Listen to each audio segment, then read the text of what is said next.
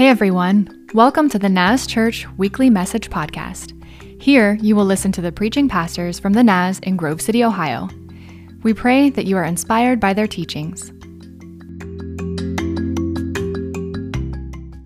So in light of Pastor John's sermon last week about the little boy praying for a bike, I got to thinking about that and realizing that little boy had not been really good all year.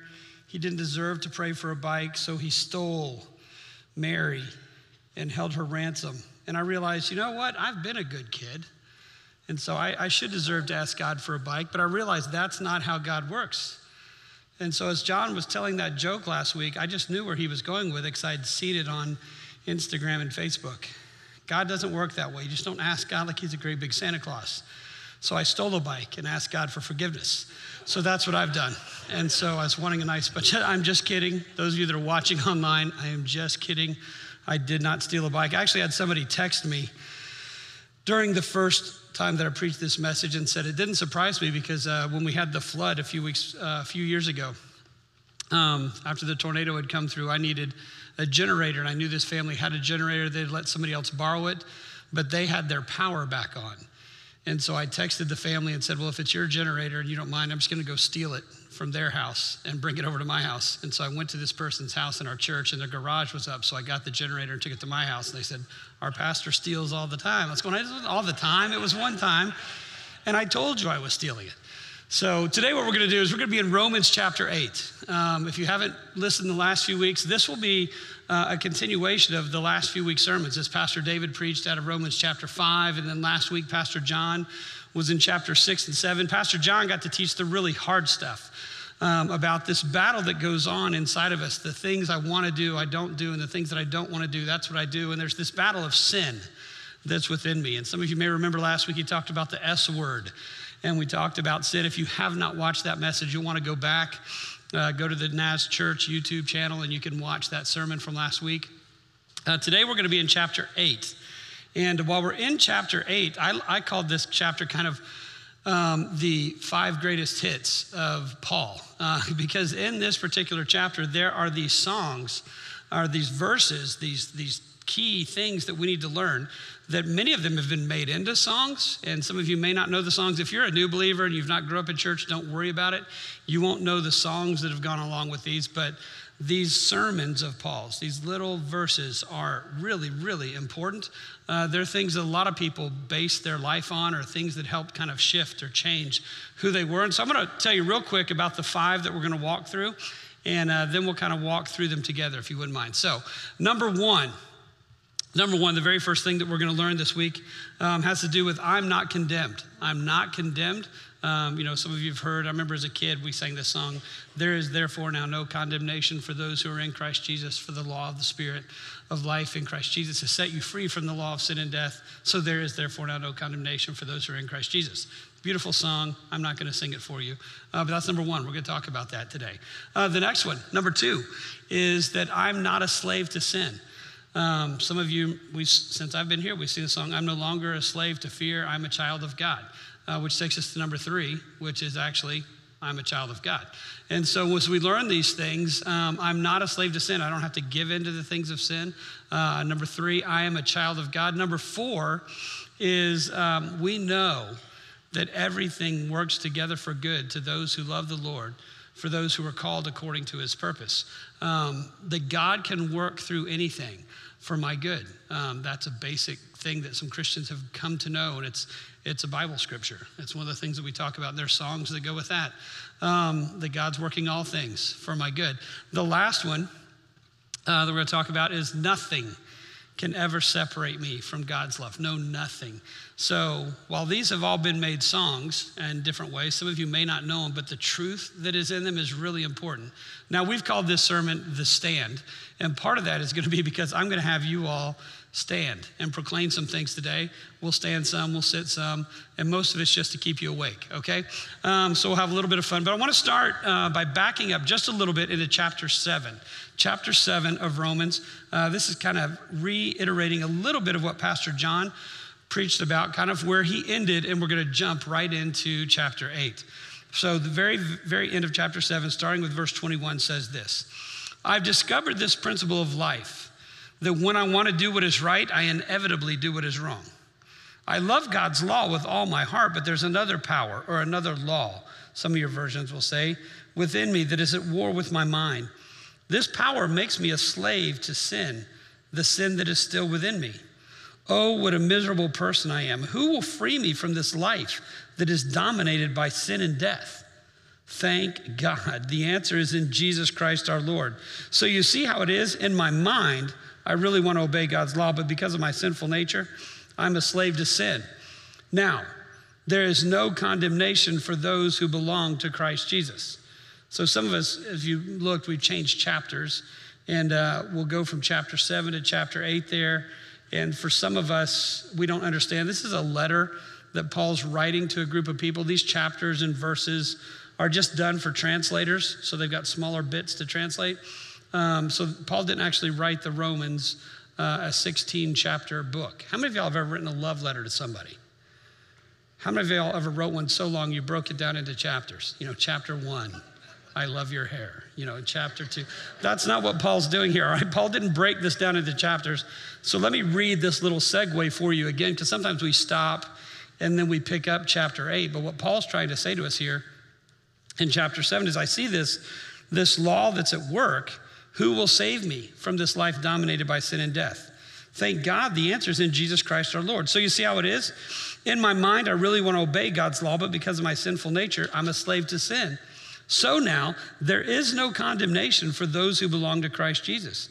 And because you belong to him, the power of the life-giving Spirit has freed you from the power of sin that leads to death. The law of Moses was unable to save us because of the weakness of our sinful nature. So God did what the law could not do. He sent his own son in a body like the bodies that we sinners have. And in that body, God declared an end to sin's control over us by giving his son as a sacrifice for our sins. He did this so that the just requirement of the law would be fully satisfied for us who no longer follow our sinful nature, but instead follow the Spirit. I want you to picture being in a courtroom. You're in a courtroom, you know you've done things that are wrong, you know you're guilty. Pastor David actually preached about this a few weeks ago. He was in court. He knew what he had done was wrong, and the judge asked him how he pled. He said guilty, and the judge goes, wait. If you plead guilty to this, here's the bad things that are going to happen. And David goes, but I did it. And so as it ended up, he ended up getting to go plea bargain. It didn't have to go to jail, thank God. Or he might not be preaching to us today. But anyway, he's sitting in the front row. Don't ask him what it is that he did, by the way. Imagine this judge saying to David, okay, you're free. You're free to go. You're not condemned of this. And David going, oh no, I really want to take my punishment. I deserve it. I need it. Go ahead and give it to me. What Paul is saying to us is in Christ, what Christ has done on the cross has made possible for every one of us no condemnation. Possibility for us to be made free. But some of us still live in the bondage. Some of us have not accepted what God has done for us. But for those of us that have accepted what Christ has done for us, there is no condemnation for you.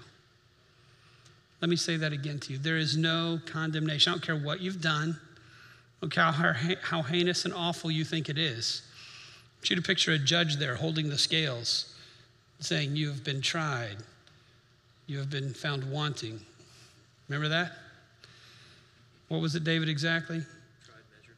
Yeah, you've been tried, you've been measured, you have been found wanting. And then God comes in and says, but you're free. You're free to go. God, through Christ, has paid your sacrifice. I want you to stand with me this morning. I want you to stand, and you're going to proclaim something. You're going to proclaim it out to the world. You're going to proclaim it to the person beside you. I want you to say, I am not condemned. Now, I want you to look at the person beside you so they can hear it. Look at them and say, you are not condemned. I see some spouses going, well, I don't know. I still want to condemn you there. Go ahead and be seated. Go ahead and be seated. There's a sense that we're not condemned. God has declared us free. God has declared us okay. God has declared us not guilty. You are not condemned. Some of us struggle because Satan continues to come and condemn us and remind us of the things that we have done. Whenever you hear that voice, I want you to stand again and say, I am not condemned. Now, with each of these 5 points we're going to talk about today, every one of them has to do with us personally.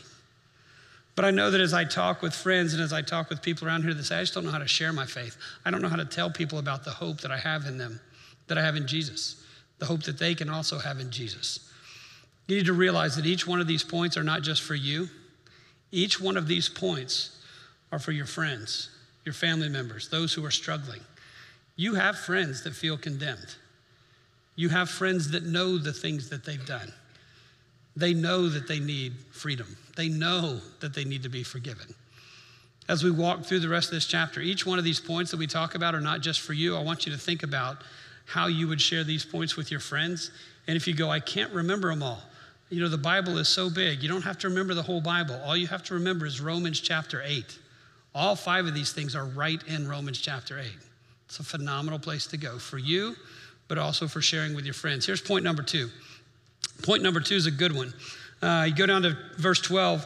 Paul says, therefore, dear brothers and sisters, you have no obligation to do what your sinful nature urges you to do. Through what Christ has done on the cross, not only are you no longer condemned, but since Christ has paid the price for you, he's also given you power over sin and death and the grave. So this sin that you feel like, well, I've got to do it. Have you ever been around somebody? Maybe some of you are this way.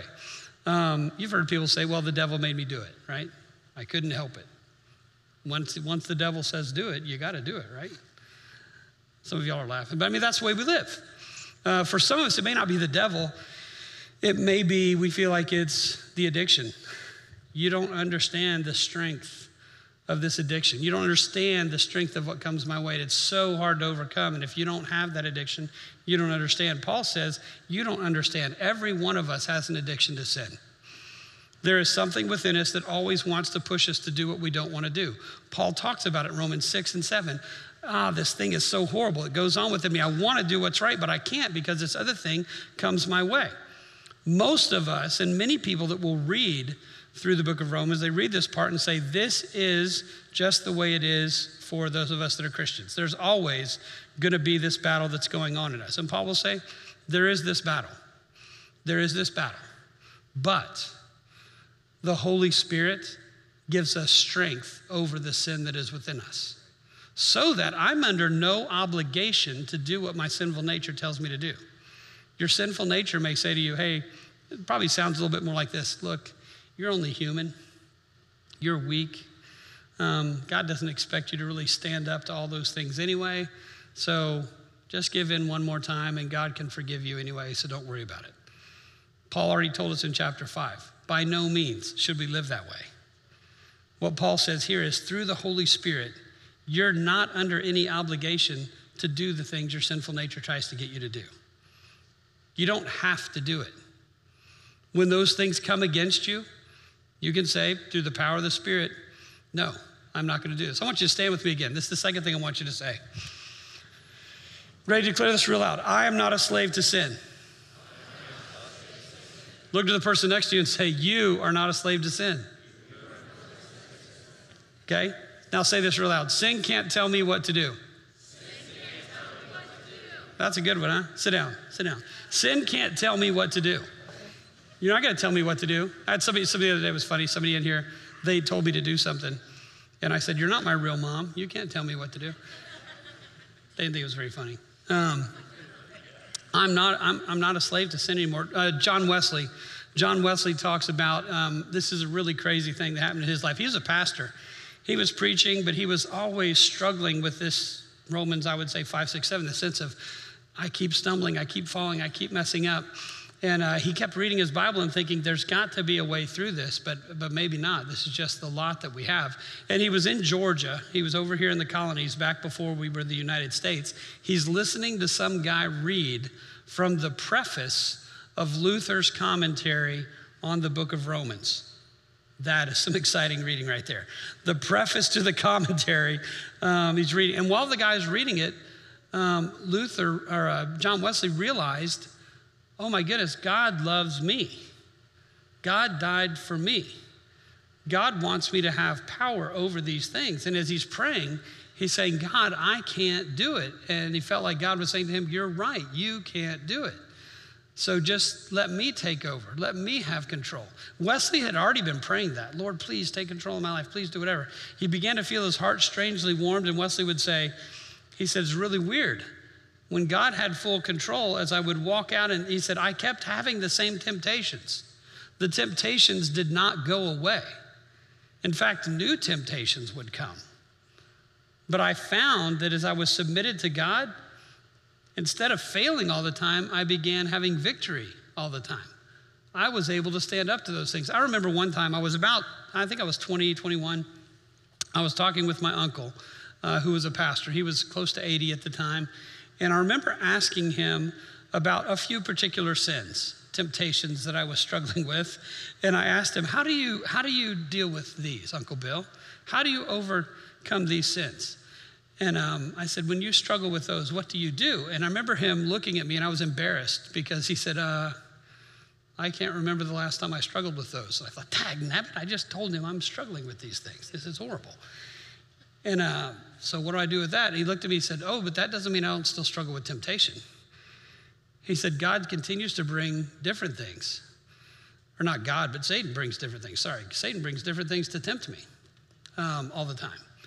And he said, as I've gotten older, those temptations have changed. The pastor that I used to work for, he said the sins of the young person are seduction, sensual, sexual sins, things like that want to pull us away. We want power. He said the sins of the older person are safety. I want to be secure. I want to be safe. I don't want to trust God. I don't want to do what God's told me to do. We're always going to face temptations. It's the nature of the world in which we live. But we are not slaves to sin. We can be slaves to God, to the Holy Spirit, to what he wants to do in and through us. Now, Paul will use that language. We're no longer slaves to sins. We'll now be slaves that are run by God. But he goes, it's not really slaves, which brings us to our next point. In verses 15 to 18, he says this, so you've not received a spirit that makes you fearful slaves. Instead, you've received God's Spirit when he adopted you as his own children. Now we call him Abba, Father. Abba is what kids in the Middle East, it's a transliteration of daddy. It'd be just us saying daddy. Do you ever cry out to God and just say daddy, Father? For his Spirit joins with our spirit to affirm that we are God's children. And since we are his children, we are his heirs. In fact, together with Christ, we are heirs of God's glory. But if we share in his glory, we must also share in his suffering. Stand with me real quick. Here's the next thing I want you to proclaim real loud. I'm a child of God. Can you say that?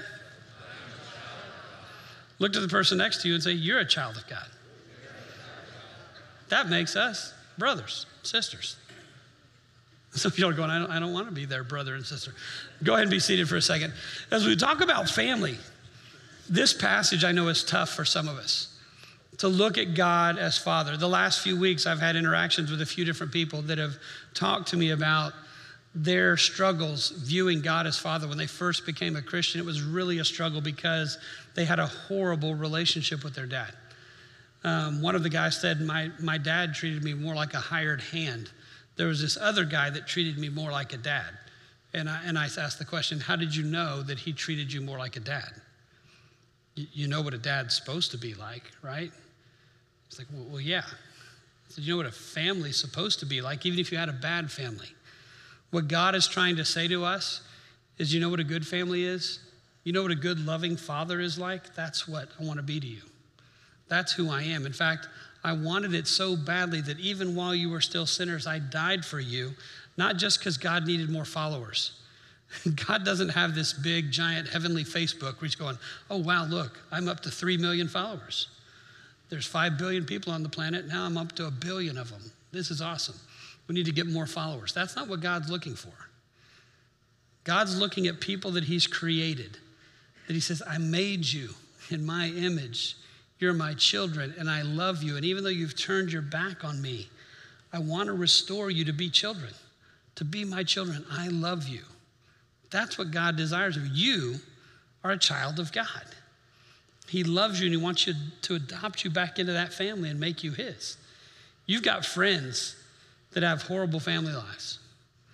They've got terrible things that have gone on in their lives, just like many of you. And God's saying to you, hey, guess what? I want them adopted into my family too. not because I'm looking for more likes, not because I'm looking for more followers, not so we can say that Christianity is a bigger religion than some other religion. God's not looking for that. God loves you. God looks at those that are lost as those that are lost from his family that he wants to bring back in. And he's called us to be a part of that. That's what family does. When people wander away from family, you go after them because they're your family. Do you hear me, church? This is what Paul's saying to us. This is what God is saying to us. So you're a child of God. Now, he also says if we're going to share in his glory, we also share in his suffering. There's some tough stuff that goes along with that. So this is the rough part of the message today. This is as hard as it's going to get. There are some principles that play out in life. You can be a disciplined person or you will be disciplined. Okay? Let me put it that way. Here's part of the way that plays out. We've been talking about Sabbath, right? Sabbath is something where you rest, you find peace.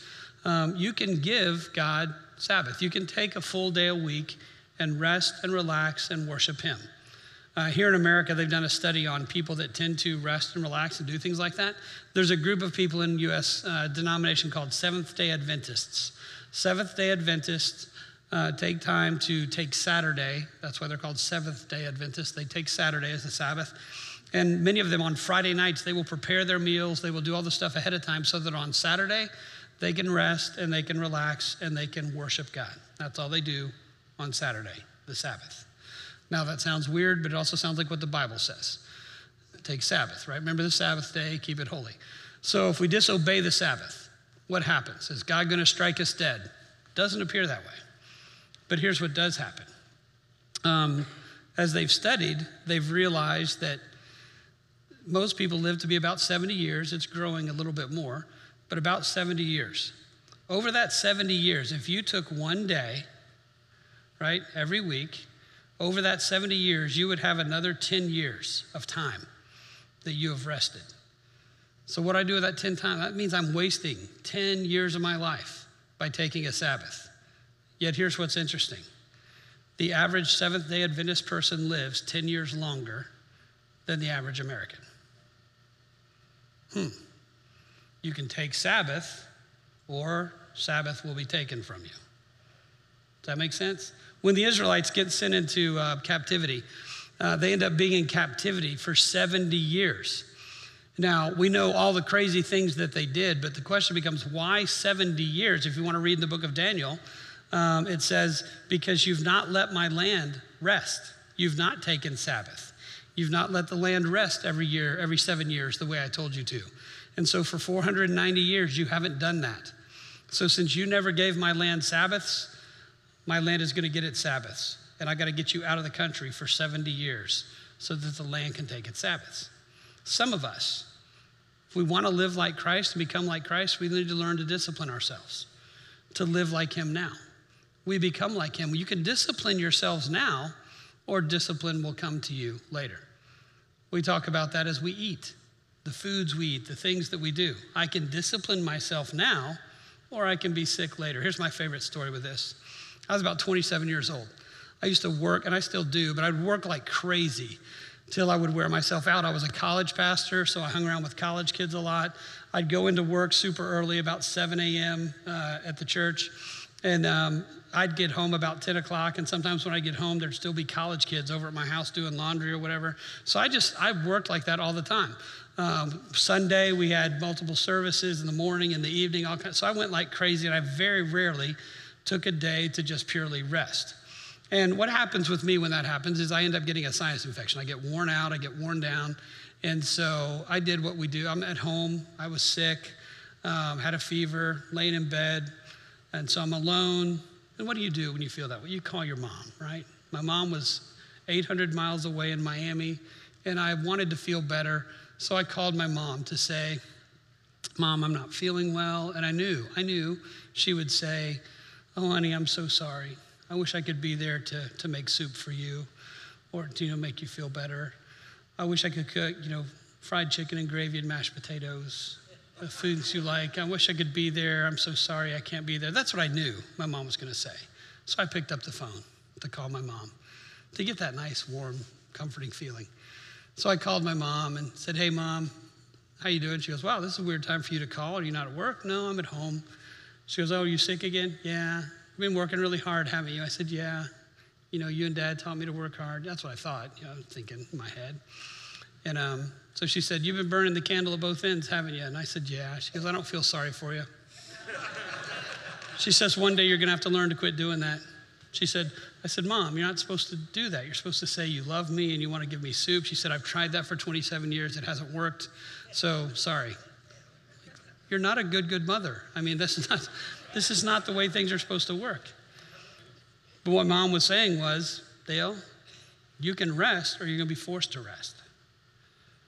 Folks, we can learn to live like Christ has called us to live. It's tough. It's not always easy. But we can do it by disciplining ourselves to look like him, to let the Holy Spirit live through us, or discipline will come. Do you hear what I'm saying?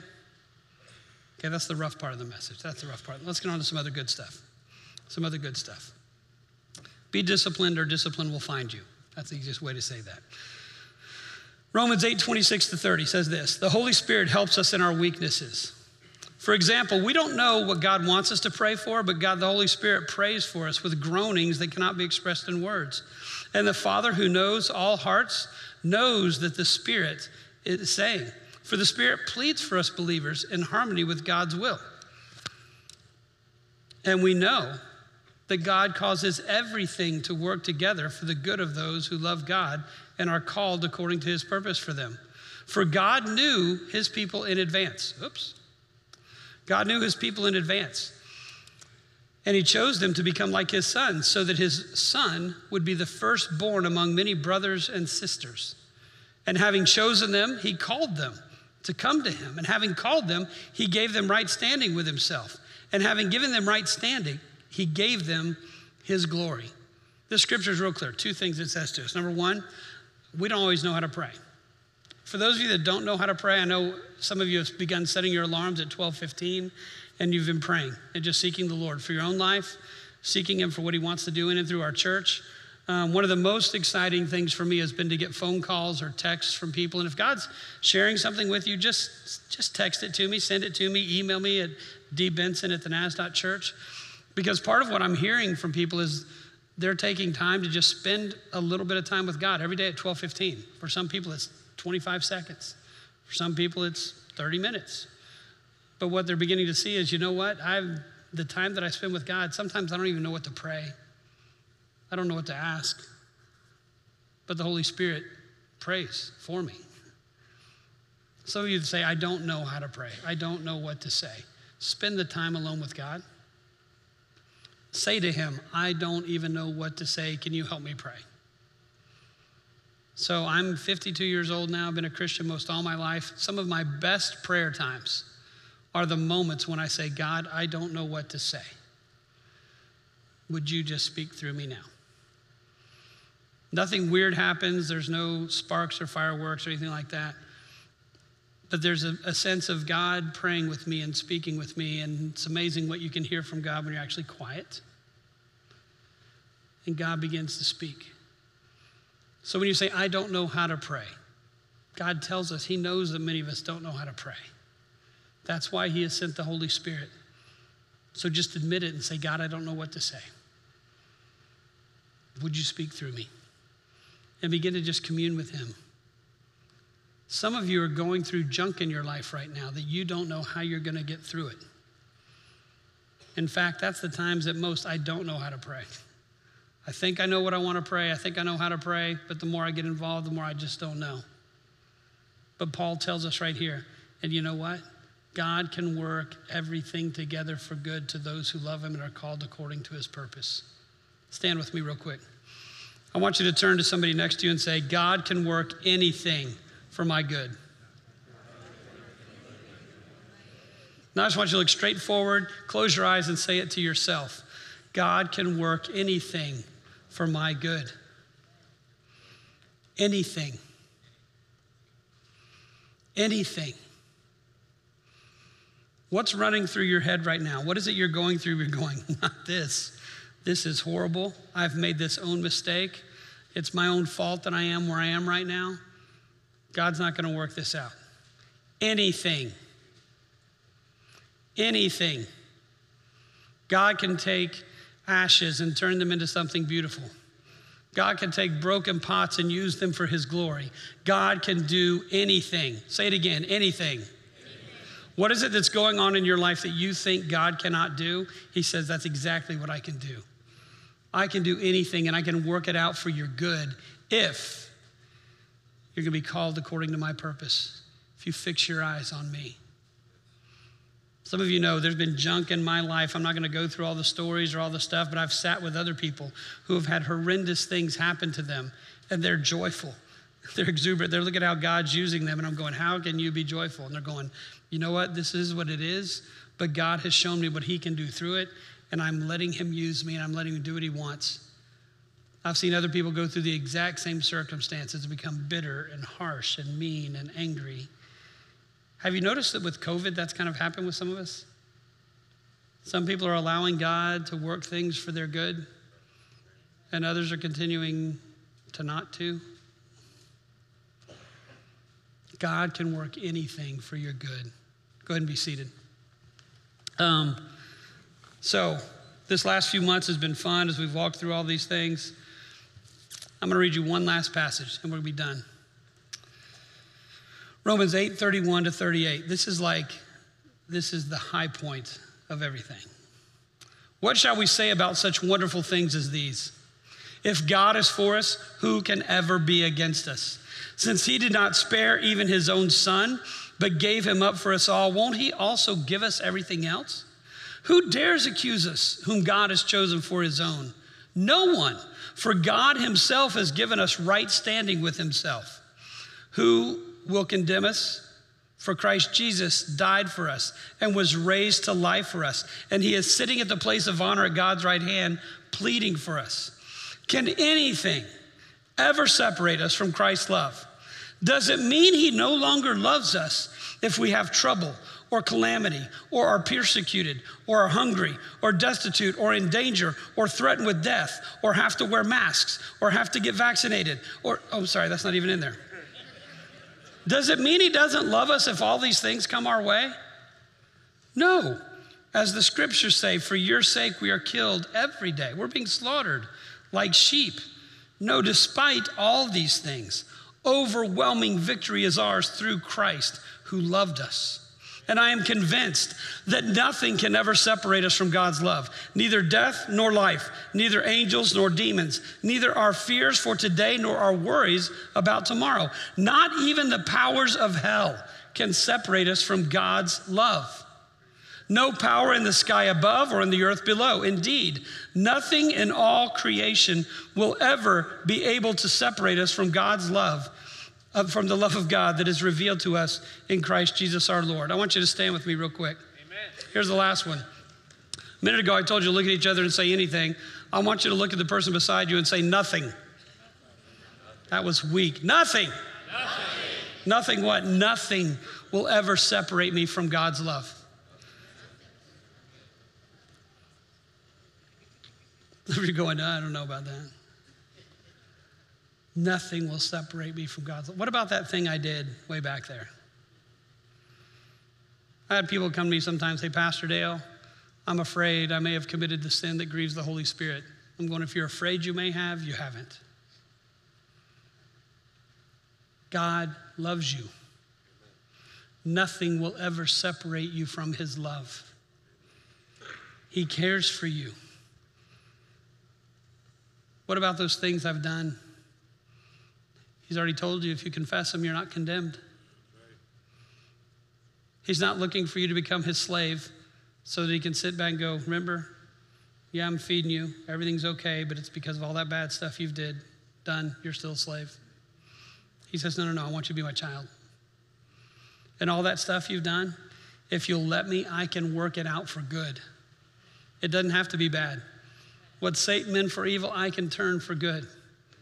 And guess what? My love for you, nothing can separate you from that. Nothing that you've done, nothing that you can do can separate you from my love. We went through 5 high points of Christianity today. That's good news. I'm a sinner. I've done all these things. Yeah, but you're not condemned anymore. Not only you aren't condemned, but you're not a slave to sin anymore. God's called you to be his child. He can work all through things for your good, and nothing will ever separate you from his love. You realize all 5 of those things. Some of you go, I don't know the Bible. I can't read the whole Bible. Just read Romans 8, for goodness sakes. All 5 of those things are in this one chapter. I'm going to ask you to bow your heads and close your eyes with me real quick. Father, I pray that you'd be with us today. I have a feeling there are some people in here today who still feel condemned. Family members, friends, Satan himself keeps reminding them of the things that they've done. They feel condemned. They don't feel worthy. God, I pray that today they would realize that you have paid the price so that they don't have to be condemned. They can accept the free gift that you've given them.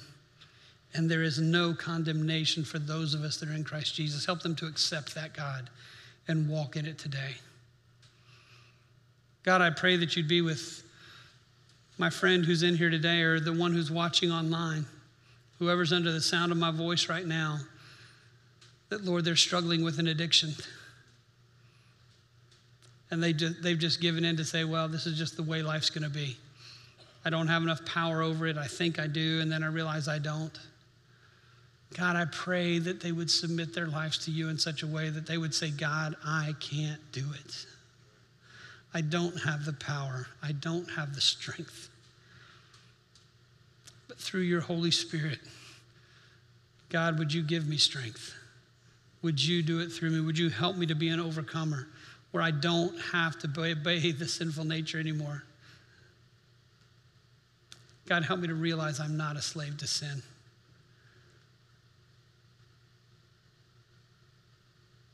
God, I pray that you'd be with my brother or sister in here today who's, Lord, they're watching from the outside. They believe in God. They believe in you in some form or fashion. But they're kind of watching from the outside. They're looking, and they keep talking about those church people. They keep talking about how y'all do things. They've not found the way yet to realize that they are your child, that you love them. They're on the outside looking at a family, trying to figure out if they want to be a part of it, trying to figure out if you really love them. God, I pray that you would help them today to take that step. God, just to say, Father, I come to you. I hear that you love me. God, these sins that are in my past, these things that have kept me from you, I give them to you. Thank you for loving me and for making me your child. God, help me to walk like your child. Help me to walk like I'm a part of your family. Help me to talk like I'm a part of your family. Lord, I've been on the outside for so long, I don't even know how to talk like I'm yours. Make me yours. Father, I pray that you'd be with my brother or sister that right now is going through something horrendous. Lord, their marriage is in disarray. They just got a cancer diagnosis. Lord, they just lost their spouse.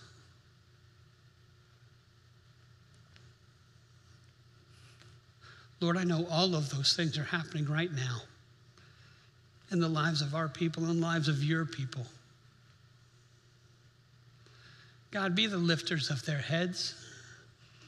Help them to know, Father, that while these things, we live in a fallen world and bad stuff happens, that you can work those things out for our good. I know they don't know it right now. Many of them don't even want to hear it right now. God, I pray that as they walk through this, they would remember that you have said you can work these things for good for those of us that are called according to your purpose. So, Father, help them to walk in that call, even when it's hard. Help them to keep their eyes fixed on you. Help them even now to say, Father, I don't have the strength. I don't even know how to pray. Pray with me. Father, I pray that you'd be with us, those of us that are here, those of us that are watching online. I have a feeling that right now, as some of us were praying, you brought some of our friends to mind. And while we're praying, yeah, God, be with them. Yeah, God, lift their heads. I pray, God, that you would help us to understand that when our friends don't remember, when our friends can't hold steady and can't hold firm, Lord, help our faith. Help us to give them a measure of faith, to be there with them, to remind them that you love them, that you're there with them, that you will work this out for their good. God, help them to see that as we come alongside them and help them in their weakness. Help us to be the church you've called us to be. Finally, God, as we get ready to leave this place today, help us to know that there is nothing that can separate us from your love, neither height nor depth, nor principalities or powers, nor things present, nor things to come. Lord, that not even the powers of hell can separate us from your love. God, I pray that you'd speak that into the life of whoever needs to hear that this morning, because life seems like hell right now. They don't know what's going to draw them away next. But Lord, they need to hear that you love them.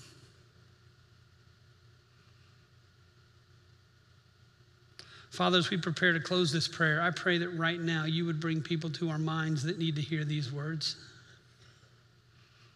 Lord, we have friends who feel condemned.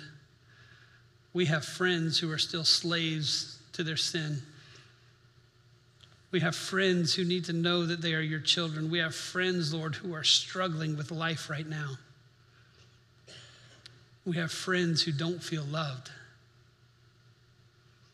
God, I pray that you would help us to be your very hands and your very feet, and we would go armed, Lord, with Romans chapter 8.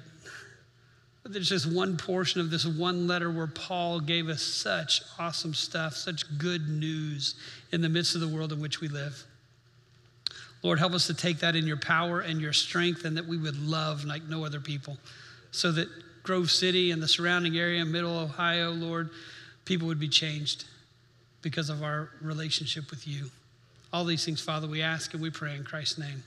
Amen.